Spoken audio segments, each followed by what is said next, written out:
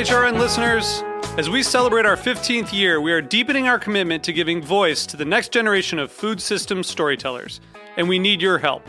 Our internship and fellowship programs help activate new possibilities for underrepresented and underestimated young people through experiential journalism, audio engineering, and production training. Through these unique programs, HRN helps food equity stewards build essential workforce readiness skills that expand their potential and foster economic mobility. Please consider supporting these critical programs. And with a minimum donation, you can be entered to win a dinner for two at an amazing restaurant in one of 8 cities and tickets to a concert at a great venue in one of those cities. We have incredible partners across the country who have donated, as they also share our passion for helping to educate the next generation of food systems storytellers. Check out heritageradionetwork.org/15 to donate and enter to win today. That's heritageradionetwork.org/15 to donate and enter to win today. And make sure you donate before March 31st. Thank you.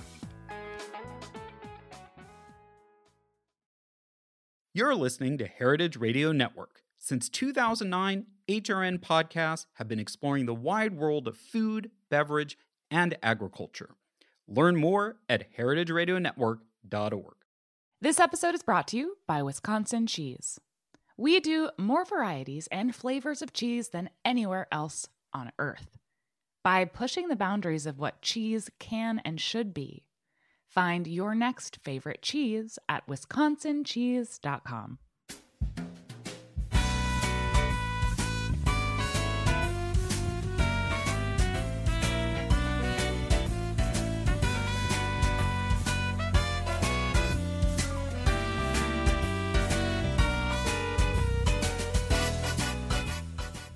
Welcome to Inside Julia's Kitchen, the podcast, the Julia Child Foundation for Gastronomy and the Culinary Arts. I'm your host, Todd Shulkin, the Foundation's Executive Director. Our show takes you inside the Foundation's world to meet the talented people we have the great fortune of learning from all the time. On today's show, we welcome Middle Eastern food expert and author, Christine Sahadi Whalen. In this episode, we'll talk to Christine about Sahadi's specialty foods, her IACP award-winning cookbook, Flavors of the Sun, and we'll hear Christine's Julia moment. Stay with us. We'll be right back.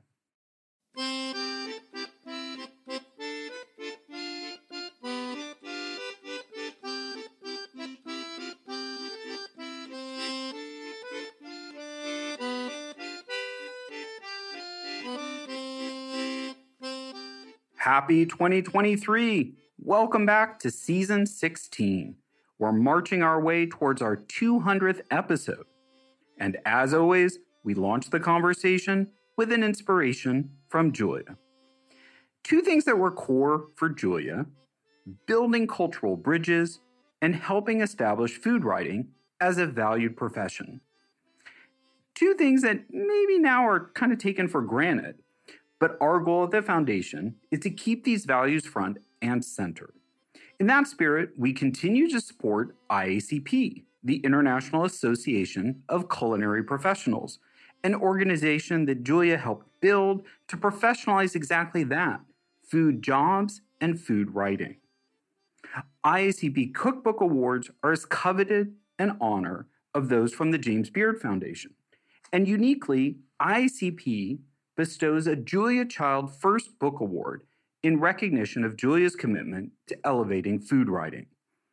Each year, independent judges select the most outstanding cookbook written by a first-time author. The Foundation supplements this IACP award with a $5,000 grant to help the author further their career. In the past 4 years, award grants have gone to Samin Nosrat for the acclaimed Salt, Fat, Acid, Heat, Naz Daravian for her Persian cookbook, Bottom of the Pot, Chef Johannes Gabriasis for Ethiopia, Recipes and Traditions from the Horn of Africa, and to Claire Saffitz for her debut cookbook, Dessert Person. To hear more, check out episode 15 with Samin, episode 54 with Naz, episode 111 with Johannes, and episode 148 with Claire. Someone who is evolving her own professional career in food is Christine Sahadi Whalen. Christine's debut cookbook, Flavors of the Sun, The Sahadi's Guide to Understanding, Buying, and Using Middle Eastern Ingredients, is the 2022 recipient of the IACP Julia Child First Book Award. It was published by Chronicle Books in the fall of 2021.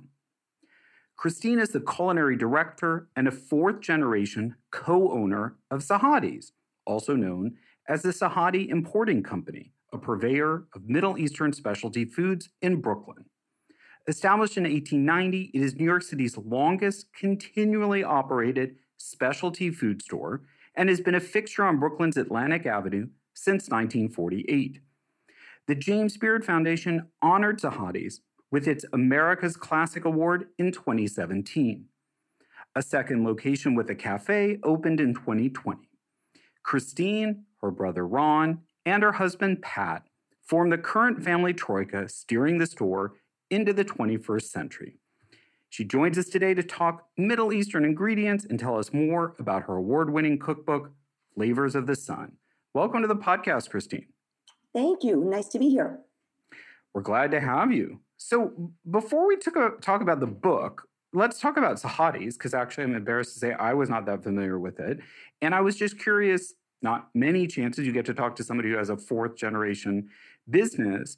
And I was just curious how that business has evolved over those four generations, because I also think that kind of coincides with a lot of evolution in how American eaters have evolved. I agree 100%. A lot of the changes and in the industry and in the business go hands in hands with the changes in the neighborhood, in the international travel. I mean, we started off as a very Middle Eastern oriented store. When my grandfather came and joined his uncle, they did what most immigrants did. They sold food because that's what they were familiar with. My grandfather moved to the current store in 1948. He moved from Lower Manhattan to the current store. And the neighborhood of downtown Brooklyn was still very much a lot of Middle Easterners. But over the next 20 years, that changed dramatically. And the neighborhood became much more eclectic, a lot of professionals, a lot of people who were extremely well-traveled. Middle Eastern food was not a thing in the 40s. But as the neighborhood evolved, things changed and we changed with the neighborhood. So we went from being all exclusively Middle Eastern to being Middle Eastern focused and providing some other things that people wanted, people that were in the area. I mean, the internet also has completely changed the food landscape. Social media has changed it. There's so many different variables that factor into the evolution of Sahadi's, as well as any other ethnic food purveyor in the city. That I think that it's a lot of it's tagged to this, that so much knowledge is available to everybody today. So it changes, what you're going to sell to who. It's a very interesting, we learn as much from the customers as they learn from us, which is great. I mean, we love that. That's part of loving the whole food world. And especially in Brooklyn is a very vibrant food world. So we go with it. Well, and I think maybe let's talk about that a little more, because I think what I understood is in the early days, and when you're talking about when your grandfather was running it and maybe your father, the business was set up in a certain way to service immigrant communities looking for things they were familiar with from home, versus now your audience is, I think, much more diverse than that. Without a doubt. I mean, it tends to be, immigrant communities tend to develop around their cultural spaces, or in our case, the Middle Easterners, most of the early settlers settled around the churches. So where there was a Middle Eastern church, that's where there was a community. So you had a ready-made clientele base. They would come after church. They would come to even if they didn't live in the neighborhood, they would always come, because especially then, a lot of people did not speak English, a lot of the recent immigrants, and they wanted to be comfortable. They wanted to be able to ask for their food in their language, and they wanted that sense of community. Still to this day, people will come into the store during a snowfall or something. Everybody stands around talking. It's not so much a straight out grocery store as it is a place where people in the neighborhood will come and talk to other people. It was like that before also. It's just that the community around us has changed. So instead of being all Middle Easterners, now the community is whoever lives in downtown Brooklyn, let's say. They'll come in and they'll almost hang out.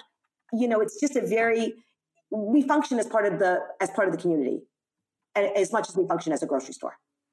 Yeah, I love that. It's such a I mean, I think that's one of the great things about New York is there's maybe more of an intensity, or maybe because it's closer quarters, but that these food venues very much, particularly ones that endure, or community centers. I'm thinking of the German deli that I used to go to all the time in Flushing. That was the gathering spot for the neighborhood where my part of my family lived. Yeah, it's a very interesting concept, but it's very nice to be part of that community because people come in and tell us about other customers. It's just it's very organic. It's not a planned, it's just kind of organically grew that way. Well, and I think when you're a fixture of a neighborhood, it's a certain galvanizing comfort point that people know, even if they just feel like, maybe people are coming in to buy some nuts, even though they don't need them, but they've got this instinctive desire to kind of connect a little bit. And then, and it's 15 minutes and it's done, but it's enough. Yeah, I think so. And I think the fact that it is the same family helps a lot. The people there's a very much a continuity. I mean, so I'm not at Atlantic Avenue anymore because I'm at the new store. My brother's at Atlantic, but also my son is at Atlantic. And once in a while, my dad comes down. So there's very much a sense of we ourselves are from almost our own community because there are so many of us. My daughter works with me. So we have a lot of long time employees. People have been with us 20, 30 years. That also helps to form that community. People come in to chat with the team, or to see my dad, or for whatever reason. It helps to cement that we are part of the community and not just here to sell groceries, but to participate in the communities that we work in. Well, and I love that. And I think for Julia, that was such a value that she had, that she saw food and food making was as much about the people and being with people, and that was part of the joy in it, that maybe sometimes she felt like people didn't totally get the full circle of it. I agree. I mean, food is the great equalizer. Everybody buys food.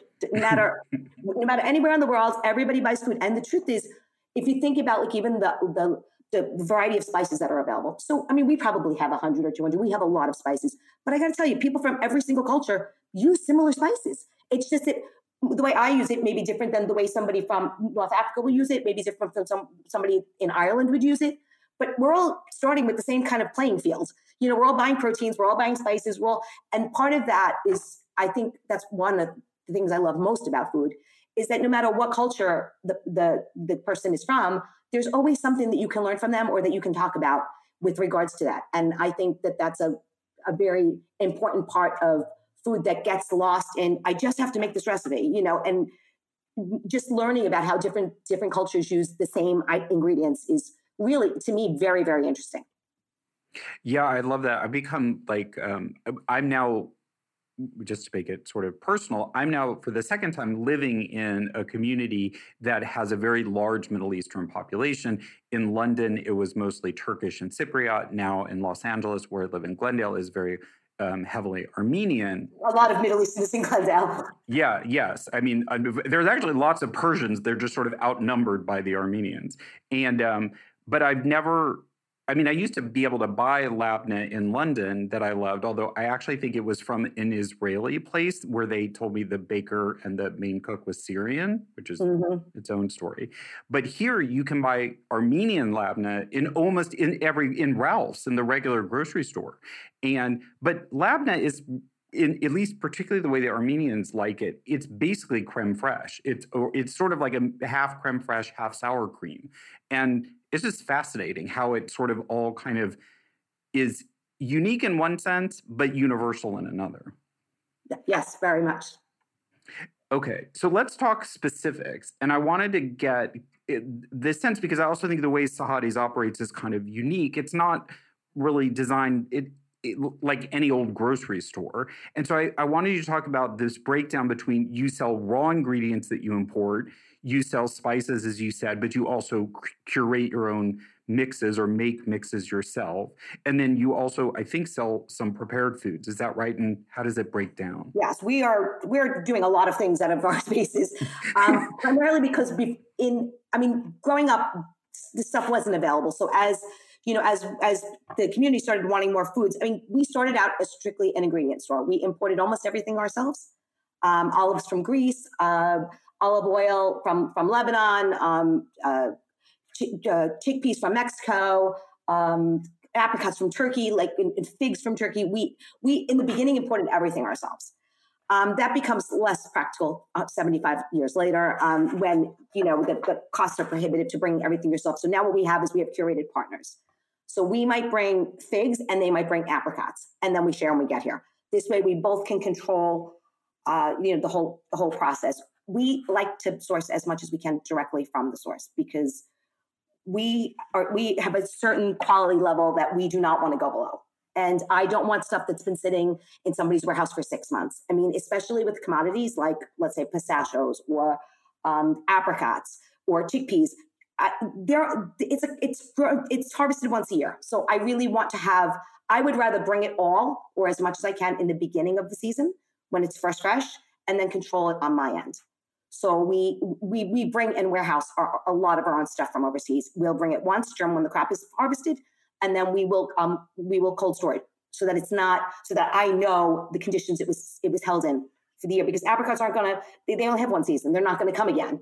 So I would rather be sure that I know that I'm getting the best quality I can, and I am sharing the best quality I can with my customers and my clients. So we do a lot of our own importing. In terms of spices, we do not import our own spices except for the straight Middle Eastern ones, like Aleppo pepper or za'atar, something like that, where I can use a lot of it. I would bring a container, or I'll split a container among several items. Other spices, that's one thing I will go to a partner for, somebody who I know is a regular importer. We do a lot in-house, though. Even like our spice blends are all made. The spices come from either they're ours or they come from one of our partners. Once they come to me, we separate them out. In my kitchen in Industry City, I toast out the spices and I send them back to the warehouse to be ground and hand blended. We like to control as much as we can. That way, every one of our spice blends was developed in-house. We sat down, we looked at some other ones, we looked at some recipes, and we decided what we were looking for in that particular blend. Did it need to have more warm spices? Did it need to have more toasted spices? So we control the whole process in that, and they're actually hand packed. I mean, we're very old fashioned in that way. We don't have a machine that bottles. We just scoop them into bottles, safety seal them, and put them out. I like that because it means that we have control of the process, and it means that all of our stuff is as fresh as it could be, and it's consistent from batch to batch. Some of the imports is interesting. Like we bring Aleppo pepper. Well, clearly the last 10 years has not been good to Aleppo. So Aleppo pepper is one of those very interesting imports where we always imported it from Aleppo directly. Now we haven't brought a container from Syria in maybe 8 or 9 years. What happens is the farmers, they rely on Aleppo pepper. That's what they grow. Move to Turkey. Mm. Oh, the Syrian farmers themselves moved to Turkey. Yes, because they in Syria, there are a lot of people. That's what they do. They make one product. They grow one product. But they can't just grow Aleppo pepper for Syria. It has to be an export, or they can't make enough to keep their families, you know what I mean, and sustainable. Mm-hmm. So a lot of those farmers moved to Turkey. So I'm still buying from these same farmers. It's just that now they're growing in Turkey. But if I could tell you, it took 3 years and 10 batches until we could get the Aleppo pepper right. Because the ground is slightly different in Turkey and the water is slightly different. You know, it's whatever, the nature of the environment. And we really struggled with but because we were working with people that already knew what we were looking for, they were able to reproduce it. It just took a while. So, you know, we are very extremely involved in long-term relationships with people. I mean, I know the people that grow our figs. I know the people that grow our apricots. In a lot of ways, we still have people on the grounds in Lebanon sourcing for us all the time. I love that. It's so old school, but it's so the right way to do it. And I could see Julia just being very excited to hear about that. And it's wonderful to hear that people are that, you know, committed to something that is in many ways, as I said, old school or old fashioned, but that is also for anyone who's familiar, the way you get the best quality, you know, products. Yeah, I mean, you have to make an effort, and there's also these long-term relationships that we have.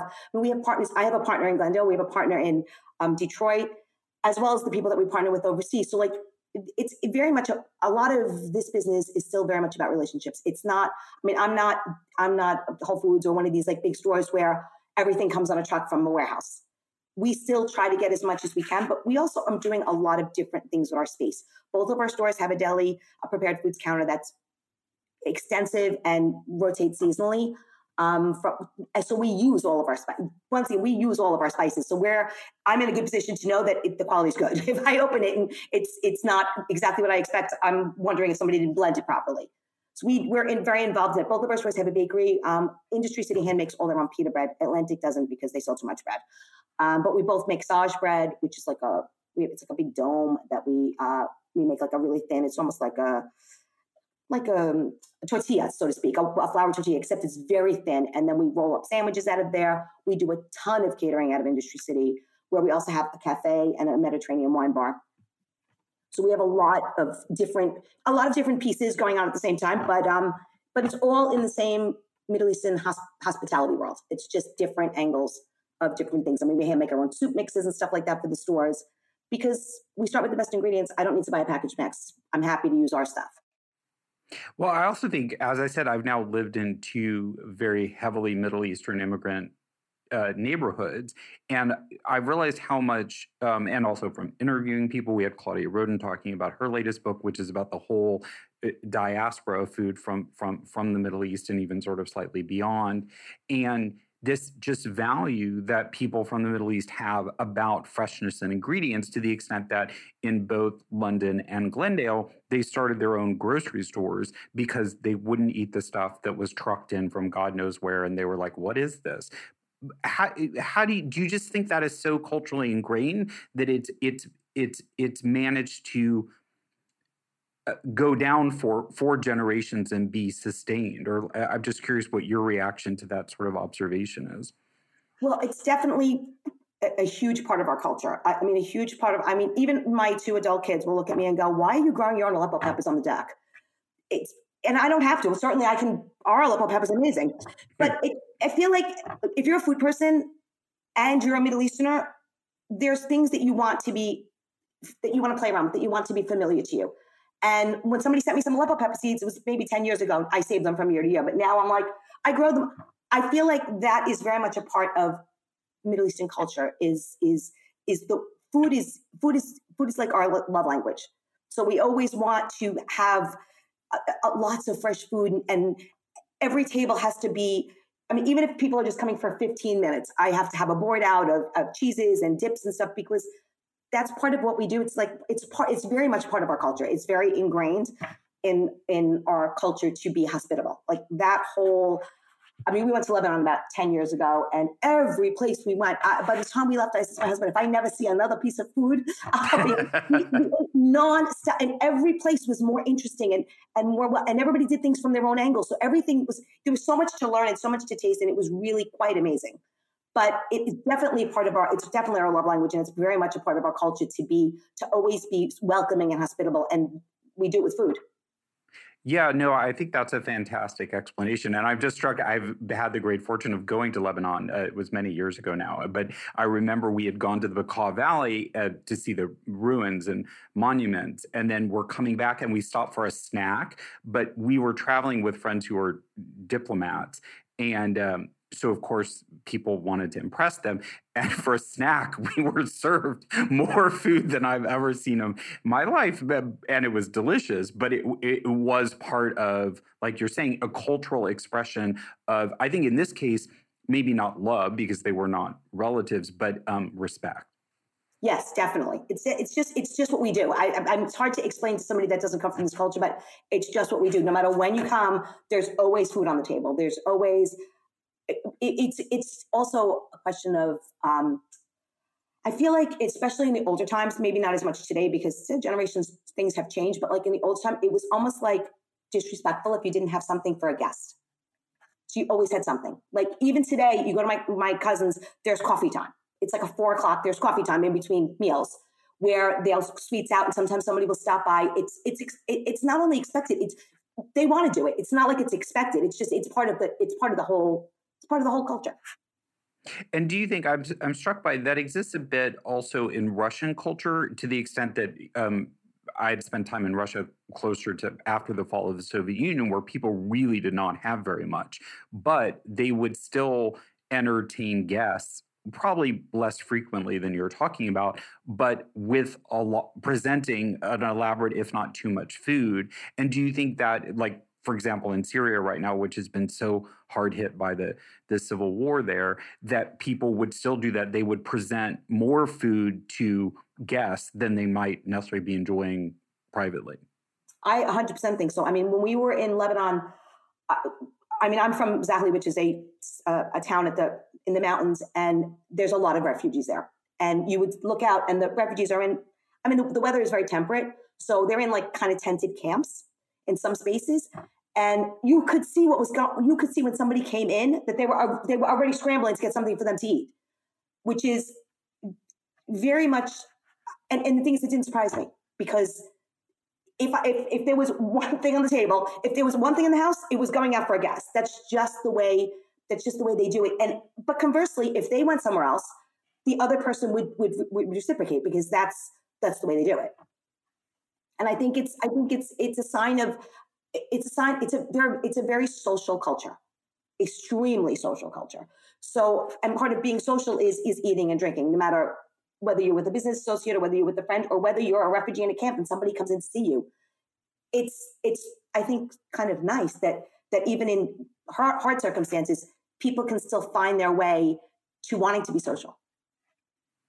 Well, I think that generosity and for humanity is really lovely. I guess the flip side of that is what else is happening in Syria. But from that value, that is really great, and must be very gratifying then to be in the food importing business, and then a fixture in a community where you get to do all that delicious sharing. I love it. I mean, I work a lot of hours, and I work very hard, but I definitely love what I do. All right. After the break, we'll be back with more from Middle Eastern food specialist and cookbook author, Christine Sahadi Whalen. Stay with us.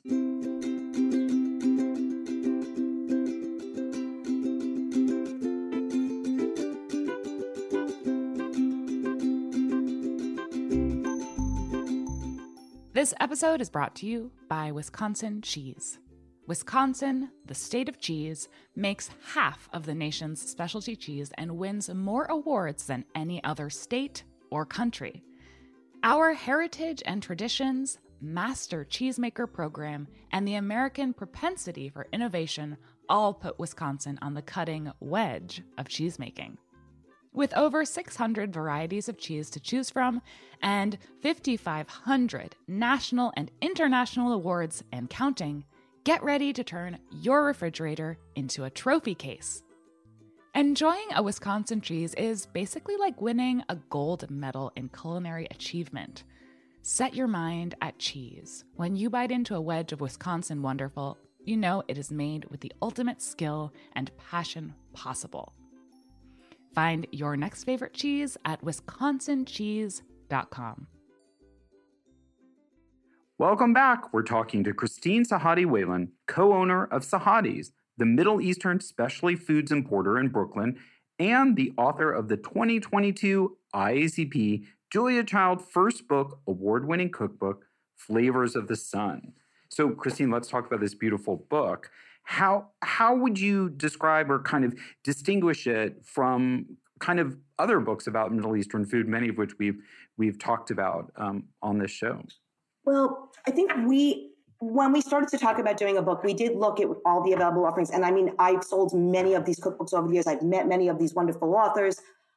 We were looking to do something a little bit different. We wanted people to learn to cook and use ingredients, not just to follow the recipes. I mean, I'm clearly an American. I was born and raised in Brooklyn, but I was definitely brought up on the flavors of the Middle East. I was always a working mom, and I wanted to feed my family the same types of foods that I grew up with, but I also had to be practical. So quicker, fresher, faster was always going to be my motto, because you want to make it work. So we organized the cookbook based on flavor profiles. Nutty, spicy, sweet. We wanted to show people that you could use many of these ingredients that we love in different. And if you knew the application of if you knew that pomegranate molasses was sweet and tart at the same time and fruity, where else could you use that instead of going out and buying another ingredient? I lived my life in retail where customers would say, "I bought a bottle of pomegranate molasses. I used 1 teaspoon."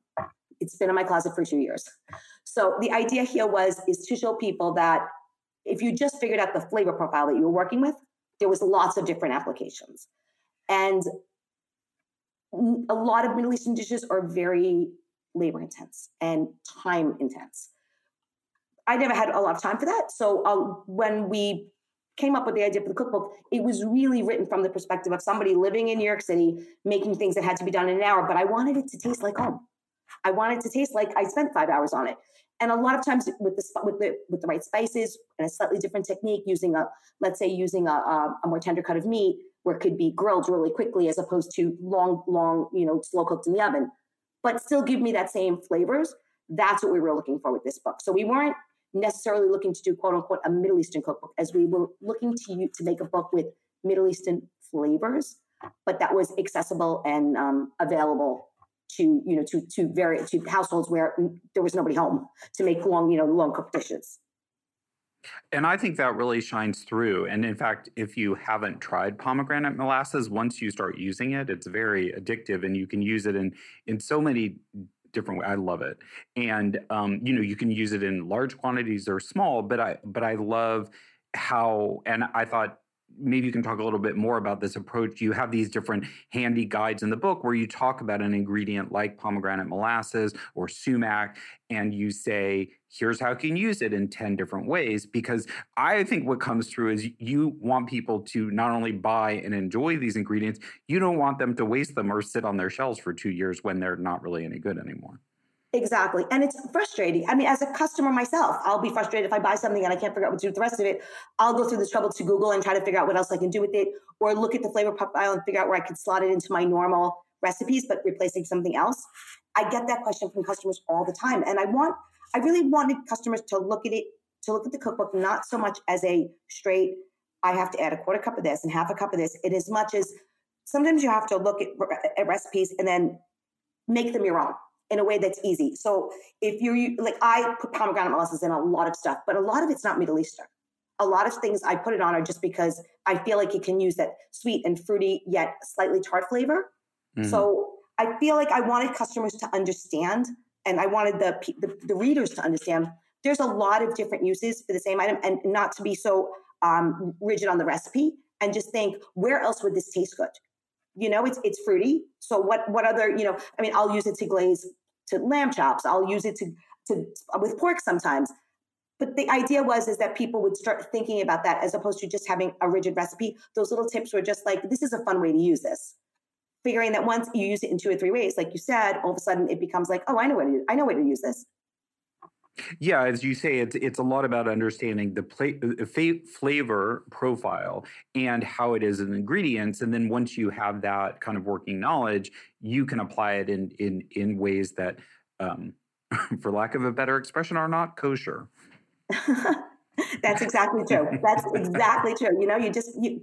Once people understand the flavors, you don't have to worry so much. You can cook anything. It's just a matter of mixing and matching different marinades and stuff like that. But I think people are nervous to experiment. There's so much information on the internet that they Google a recipe and that's the recipe. So if we don't have something, what do we do? My feeling was to try to fill that gap. Like, you don't need to worry about, if you don't have lemon, you can use pomegranate because it's also very tart. You just have to think about how that fits in with the rest of your dish. Well, the pro and the con of, I think, recipes help people who don't cook a lot and need guidance or want to make something authentic. The flip side of that is you need a lot of cooking knowledge to improvise on a recipe, or because in many recipes, ingredients are interchangeable, but certain ingredients are not, and it will not work. And you need a fair amount of experience to know what you can swap out and what, if you don't have, it's going to make the whole dish not work. Yeah, absolutely. That's why we put those little things there so that people could read and figure out, okay, maybe this would work.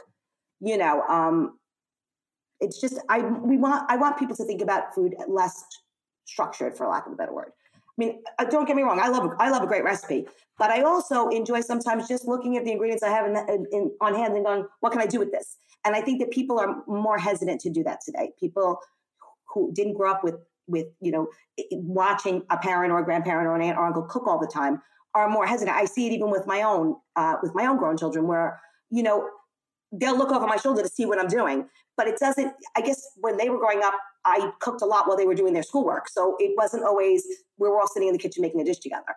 So I think that, it's nice that people can get some little tips on what else they can do. Yeah, and I think some of that knowledge, you can watch a lot, but it comes from actually, I think as Julia would say, it comes from failure too. You need to have cooked enough and had it not worked to then be like, yeah, I can't do that again. It won't work. I also noted, compared to maybe the person who's become, so popular and famous for Middle Eastern recipes as Ottolenghi, but also famous for having like 25 ingredients or 30 ingredients, where you do end up having to restock your pantry. And I was struck by most of your recipes do not call for more than 5 or 6 ingredients. So, which I appreciate and wanted to call out so people understand that. And I also wanted to hear from you on that note, like maybe some examples of some of your favorite dishes in the book that are great for this time of year in the kind of dead of winter. Yeah. So at Thanksgiving, we did a Burberry turkey, which was really nice. It made the house smell amazing. I marinated for 3 days in advance because I just did. I had a fresh turkey. So it was great though. The Burberry spices are so warm and toasty. They really complimented the turkey, and it was like. And I did not use a pre what do you call it, marinated turkey. So I just put it on there, and I put some olive oil, and it was really delicious. And I served it with winter squash and with roasted pumpkin seeds because I love winter squash, and I feel like it's a nice Thanksgiving dish. But other things for me for the winter is I love roasted veggies. So I'm a big fan of any kind of roasted veggies. I make all the time za'atar roasted veggies and the roasted cauliflower with lentils and dates. They taste great at room temperature. The house smells amazing. You can stick them in a tortilla, if you want. Throw them on top of grain bowls or salads. So I tend to roast veggies. As you can see by the book, I make a lot of roasted veggies. I will always have roasted veggies in the fridge because sometimes my husband gets home late and he'll just, throw them on a lavash cracker or like I said, throw them on some farro I have cooked. So I feel like those are really warm. I like to do warm flavors in the winter. So in the winter, I tend to use more Ras Al Hanout. I tend to use more Burberry, unless I'm grilling. Burberry's good at grilling too. But I tend to use more warm flavors, and I tend to do a lot of root vegetables in the winter because that's what's available in New York City. So and they root vegetables really roast up really nice with olive oil and either za'atar or the Burberry or Ras Al Hanout or any one of those garam masala, any one of those multi-dimensional warm spices. And herb blends are usually really good on roasted veggies, and they taste really great at room temp. So I like things that are practical and I can eat. I can eat at one time, somebody else can eat at another time. And I think when you're talking that you have roasted veggies in your fridge, I think you're saying that you've already roasted them. They're not raw. They're ready, and they can either just be eaten at room. Is that what you're talking about? Yes, I'll roast off veggies. Like if I have a work from home day, I'll roast 2 pans of veggies. That way there's something there to top salads during the week or like I said, to throw in a pita bread. I always have some kind of roasted veggies, especially the za'atar and the roasted cauliflower from the book. I use them all the time. They're in the fridge, and that way, there's something to eat. We don't take out. So maybe that's part of it. I'm not big on takeout. I go out, but we don't take out. So I need something that when one of us gets home from work at night, that we can just eat that's healthy and delicious. And I don't always have time to start for an hour of roasted, vegetables when I get home. So it's nice to do it on a day that I am home and then just be able to have it for the week. I like grain bowls and stuff like that, which also benefits from having roasted veggies in your fridge. Well, and I think also that method, I've started doing more of that too, is a roasted vegetable that you've made on Sunday will still taste pretty good, either room temperature or heated up on Thursday. Exactly. And it makes life a little bit easier, and it makes you less likely to go for something unhealthy or to take out if you have something that you can available that you can quickly put together into a meal. And then easy enough, we do a lot of fish, so it's easy in 2 minutes to cook a small piece of fish if we want a protein, and dinner's there. Well, and I was going to say, I was not a big cauliflower eater until I started roasting it. And cauliflower, which I think tastes terrible boiled and everything like that, tastes like candy if you roast it properly. And I think it'll just, if you've not been into certain root vegetables, but you haven't had them, roasted with olive oil and spices, it will totally change your whole perception of them. I agree. My husband was not a big vegetable person when we met. And I do roasted Brussels sprouts and roasted cauliflower all the time in the winter. I mean, all the time. It's the vegetables that are seasonal at this time of year here. And he loves them. And he's always like, I never ate these growing up. And he's Italian. His mother's a fabulous cook. She just wasn't into, she didn't make a lot of those type of veggies. So as a result, he wasn't that interested in, he was always like, oh, I'll eat it if you make it. But now he eats them all the time. It's like a regular part of our rotation. But I feel like those type of vegetables can get a bad rep because when you steam them or boil them, they stink. So it makes it harder. And the flavors, they don't get that caramelized depth of flavor. So I feel like roasted veggies are something that we eat constantly. We have them in both stores every day, and we always have them at home. It's just a great meal base. It's a great place to start for a great meal. Do you put pomegranate molasses on your Brussels sprouts when you roast them? Yes, I do. And in the winter, I put pomegranate seeds also as for a holiday table because it looks super pretty. And between that and the extra virgin olive oil, salt, and a little bit of Aleppo pepper, I feel like you got the sweet, you got the little bit spicy, you got the savory thing going on. It's all good. Well, and I feel like that turns Brussels sprouts, which a lot of people dislike, into candy almost. And I think doing it that way, especially, the easy trick is you just mix it with bacon, and bacon makes everything taste better. But if you're cooking for people who don't eat pork, then that's a great, kind of other way of turning them into something rich and delicious. Yeah. Plus, without the meat, you can eat them cold. Like, I feel like that's the only disadvantage. And we eat plenty of meat, but the only disadvantage of putting meat in something like that is it has to be warmed. Well, I hate to tell you this, but I will eat cooked bacon cold, so it wouldn't turn me off. But I think that's sage advice. And I'm assuming also you put the pomegranate seeds on after it's cooked, or do you cook it? You don't cook it with the seeds. No, I put it on after it's cooked, but while it's still hot. So some of them will burst a little bit, and you'll get that little bit of juice coming out. I mean, I love pomegranate seeds. I love the texture and the taste. A lot of people don't like because the seed inside is solid, but I love them, and they're Middle Easterners use them on everything. So we use them quite a bit, and but I love them. They look like little jelly bursts throughout the Brussels sprouts, and they just make it super festive for a holiday meal. Well, I'm definitely going to try that. I have fresh pomegranate seeds that I de-seeded and are frozen in my fridge, but I've been trying to think what I'm going to do with them but I think also if you've not discovered pomegranate seeds, they're an amazing garnish you can just throw them on salad. You can put them on, Greek yogurt with honey, and then you have and cinnamon, and you have a full pretty dessert. They're just, I love them. They're great. You can drop them in kava with a teaspoon of pomegranate molasses, and it tastes amazing. Say that again. Drop them in what? You can drop them in kava or sparkly wine. Oh yeah. Okay, kava. Yeah. With a little bit of pomegranate molasses, which gives you it kind of sinks on the bottom, but it gives you a really good back end at the end of the glass of kava, and plus the seeds are kind of crunchy and sweet. I like all those kind of. I like bursts. Wow, you've just given us a Middle Eastern Kir Royale. It's amazing. Exactly. Try it and see what you think. I will. That's great. All right. So I wanted to ask you, just because of how we got introduced, and to tell us what your plans are for the grant, the $5,000 grant from the foundation that comes with the Julia Child First Book Award. What are you planning to apply the grant towards? I was completely surprised by the grant, but I was delighted. What I would like to do going forward is to do more live stream classes. And stuff like that. We have done a few, but I'm working with just an iPhone. So I would love to set up a home video studio in my kitchen to do IG Live or hosting Zoom classes. It'd be a great opportunity for me to explore virtually interacting with the guests. I love interacting with my clients and my customers at work. So, and I really enjoyed it. I didn't think I was going to like it, but I did a live cooking class, and there was a moderator, and she was telling me, I was answering questions while I was doing it. It was a lot of fun. And I think that I would love to set up an actual place to do that here. That way I could interact like that. So much of food and cooking comes from personal interaction, and it would be great to cook alongside the readers. In my capacity as culinary director at Sahadi's, I love to wander the aisles, talk to the customers, and just chit chat about food. And I think it would be really amazing to be able to do that on Instagram and with the video feed, where I could be talking to people, or I could be making a dish and discussing it with people. I love that whole idea of being able to do that. And Fitting a Home Studio would allow me to spend a little more time with people and to cook with them, which is fun. And I definitely enjoy doing stuff like that. We could host some stuff on our website showing, a dish that I'm making, and maybe people can cook along.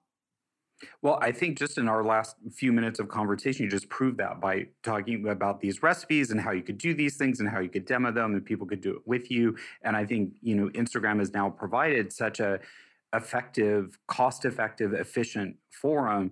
And I was also struck by, I was asking, this is a while ago, the baker Dory Greenspan, who is of a certain age and has embraced social media, but seems to be sort of, inundated with messages and comments. And I asked her, like, has that been hard? Is it overwhelming? Julia herself was sort of a skeptic of the internet. And this is, 20 years ago. And Dory said sort of something similar. She's like, no, I love it because I used to write books and they'd go out into the world. And unless I was at a book signing, I didn't know what people thought. And now I get all this feedback about what's working and what's not working. And I was surprised that she found it more helpful than invasive. Yeah, I think it's another avenue. I mean, food people like to talk about food.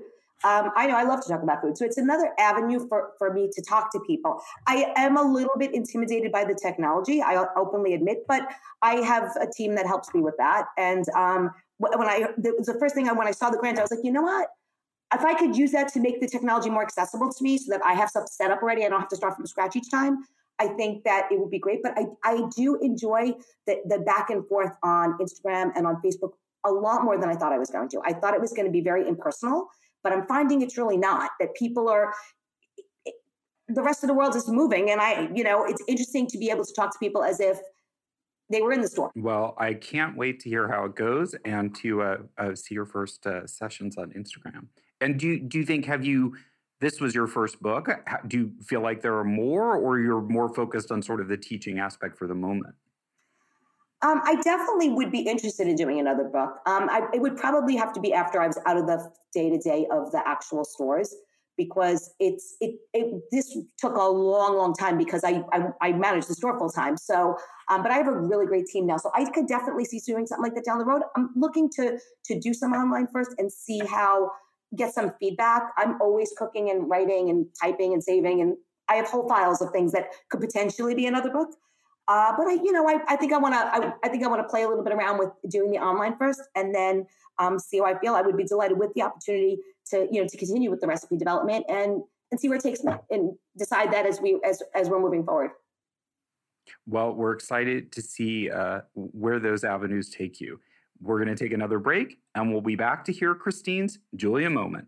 Let us know what you think of today's show. Send us an email or a voice memo to contact@juliachildfoundation.org, or you can tweet us at JuliaChildJCF. Stay with us. We'll be right back. When you flip anything, you just have to have the courage of your convictions, particularly if it's sort of a loose mass like this. Well, that didn't go very well. See, when I flipped it, I didn't have the courage to do it the way I should have. But you can always pick it up, and if you're alone in the kitchen, who is going to see? From Julia's immortal words, we move into our last segment, which we call the Julia moment. Here's when we ask our guests to share their favorite Julia memory, moment, or how she might have inspired them in their career. Christine, what's your Julia moment? I think the thing that most influenced me about her is that she made food approachable. Not in the way of a quote-unquote chef, but as a person passionate about food, talking about it, cooking it, enjoying it. She always came across as the person that was talking about food with you while she was cooking versus talking at you, which is a very interesting distinction because it brings the dish to life in front of the student. And her way with people appeared to be both remarkable and approachable, the kind of person you could cook with for hours and then enjoy a meal with good wine afterwards. Learn by doing and listening rather than by lecturing. I always felt that was her approach. Like, she always sounded like, well, there might be a mistake, but it's totally fine. You can correct it. It felt like you were sitting in the kitchen with somebody and they were talking to you when you listened to her. And I think that made her a lot more approachable than some of the other chefs of the time. And for me, it resonated because even if a recipe had 107 ingredients, I didn't feel like, I'm not going to be able to. She would be like talking it through, and it just seemed like an extremely approachable way to teach somebody something. And I think that I learned a lot from that. And when I do things, when I cook with people, my takeaway from that is cook with them and not in front of them, so that they're participating and nobody feels intimidated by what you're doing. And I really I feel like that's what made her, I mean, besides the fact that she's an absolute icon, I felt like she was a person and not just a chef. And I love that. Well, I love that you picked that too, and I think that approachability. Now, I wish she was still around so I could ask her, especially now with people being on camera in many ways. So more, how did she have that innate thing where she could look at the camera and feel like it was a person rather than a machine? And it was because that was kind of part of it too, is she could pretend that she was there with someone, as you say, teaching them and helping them rather than just demoing in front of them. Yeah, it definitely is a very unique quality, and I think it's definitely stood out. It definitely shines from her that kind of that she could speak to the person and with the person. Well, we'll stand by and see how your channeling of Julia goes when you get your own teaching setup ready. Thank you. Well, thanks for joining us. It was delightful. Thanks very much for having me. Our pleasure. And thanks everyone for listening and joining us for the start of season 16. If you want to follow Christine and look out for when she's got her Instagram courses going, she's at Christine_is_cooking on Instagram and at Flavors of the Sun on Twitter. The book, of course, is Flavors of the Sun, the Sahadi's Guide to Understanding, Buying, and Using Middle Eastern Ingredients by Christine Sahadi Whalen with photographs by Kristen Teague. It's out now from Chronicle Books. Ask or search for it at your favorite bookseller. Check out newly released Julia Child video clips from the French chef at Julia Child on Facebook. And for more, at Julia Child Foundation on Instagram, I'm at T. Shulkin on Instagram. The 2023 Taste of Santa Barbara is coming up May 15th to 21st.